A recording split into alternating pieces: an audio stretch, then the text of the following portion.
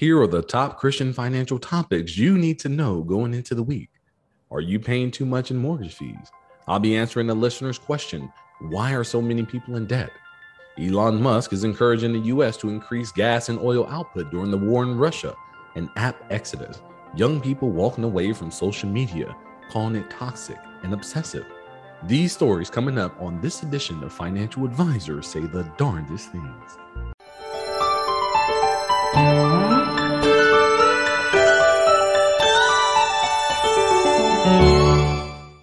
Welcome to the show. Today's scripture is from John chapter 16, verse 33. I have told you all these things that in me you may have peace. In this world we will have trouble, but take heart. I have overcome the world. See, many times we get frustrated in our current situation. Our finances are not right. Our relationships are not right. Our careers may not be going the way we want them to go. So we get depressed. And it causes anxiety and apprehension when getting up in the morning. But I'm here to tell you, God gives us hope in saying that He understands you. When we seek peace in this world, that we will only get trouble. But when we seek God, we will find peace because He has overcome the challenges of this world.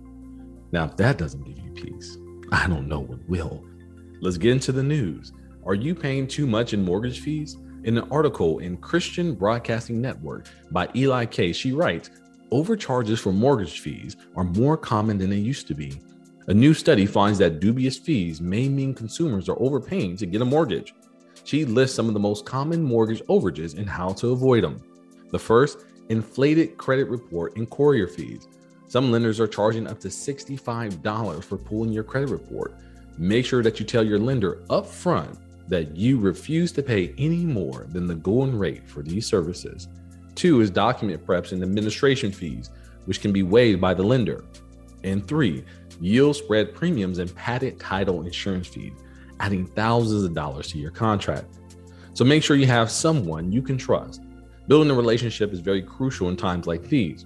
Remember that each party is trying to get paid. I mean, you're trying to get paid the best deal, the realtor wants a commission, and the bank wants to have as much money as possible because they have stakeholders and investors they have to pay as well. But you don't want to be the one picking up the bill for everybody. Take your time and really get to know your realtor. And don't be afraid to ask questions. If they say it's standard, confirm that it's standard by doing your own research. This is your money. You have every right to ask what the fees are. Now, beware. Make sure you don't get question burnout. What's that? It's when you ask too many questions about things that are insignificant. You get tired and you get fatigued. And when it's time to really ask the crucial questions, right? You're just ready to get it over with. You're just too tired to ask. Do your due diligence and save thousands of dollars on your mortgages, new mortgages, and when you refinance. Well, let's move on. Here's a question from a loyal listener.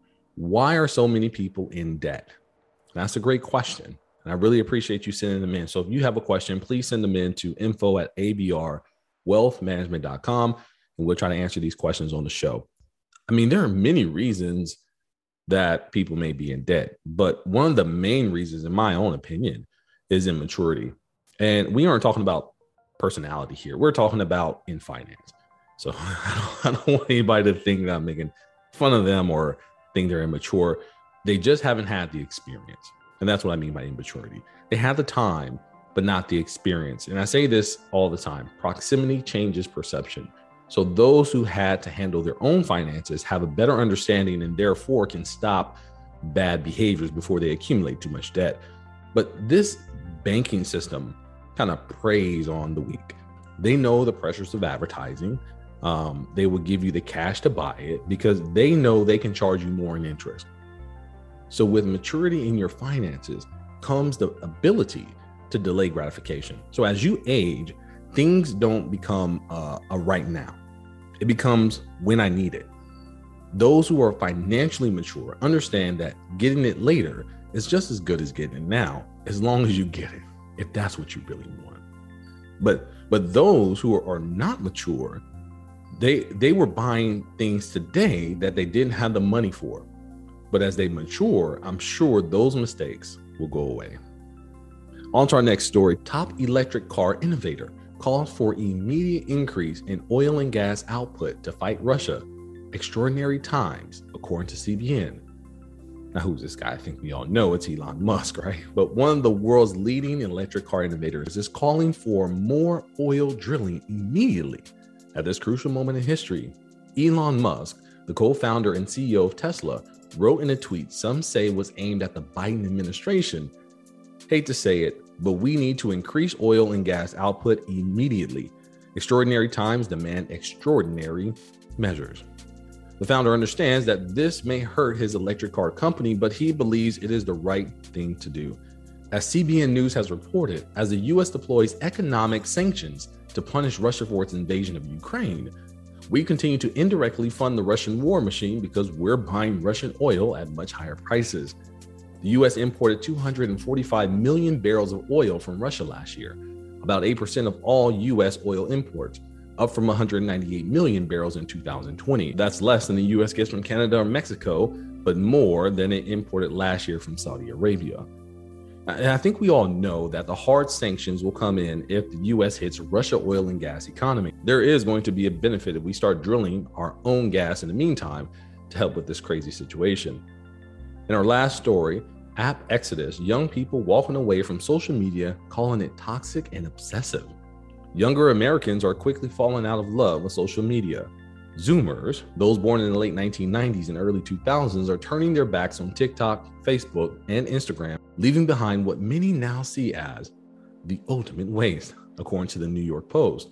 The anti-app exodus comes as Generation Zers are calling the platform toxic and obsessive. According to the New York Post, articles titled The Ultimate Waste, young people say no to TikTok social media. It seems as if the next generation are sick and tired of these platforms manipulating them and corrupting them. And it seems as if the anti-app wave seems to be catching on. New research reveals that Instagram is losing its grip on the next generation. According to a recent survey commissioned by the investment bank Piper Sandler, only 20% of respondents between the ages of 7 and 22 named Meta popular photo sharing platform as their favorite app, down from 31% in spring of 2020. When you delete it, you realize you don't need it. 20-year-old Gabriella Steinman told the Post. The economics major dumped both Instagram and TikTok back in 2019 and said the relief she felt after unplugging was almost immediate.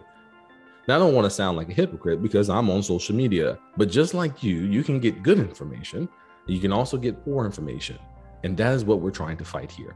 So if you are burned out on these toxic sites, be sure to go to Edify. It's a Christian podcast app that has programming that you can actually grow in your faith and not be tempted to leave it. Also, you can find this podcast located there as well. It covers all types of topics and not just finance, well-being, talking about health, sermons, and other spiritually enlightened programs as far as music is concerned as well. Well, that's it for me, ladies and gentlemen. Enjoy the rest of your week. If you haven't signed up for my newsletter where we send out Christian resources every Monday and Friday to help strengthen your faith and your finances, click the link in the description below and join our family. Make sure you subscribe so you can get instantly updated when a new episode loads. We have at least one episode per week every Friday at 11 a.m., but occasionally we'll have a bonus episode like this one that we release throughout the week, so make sure you don't miss them.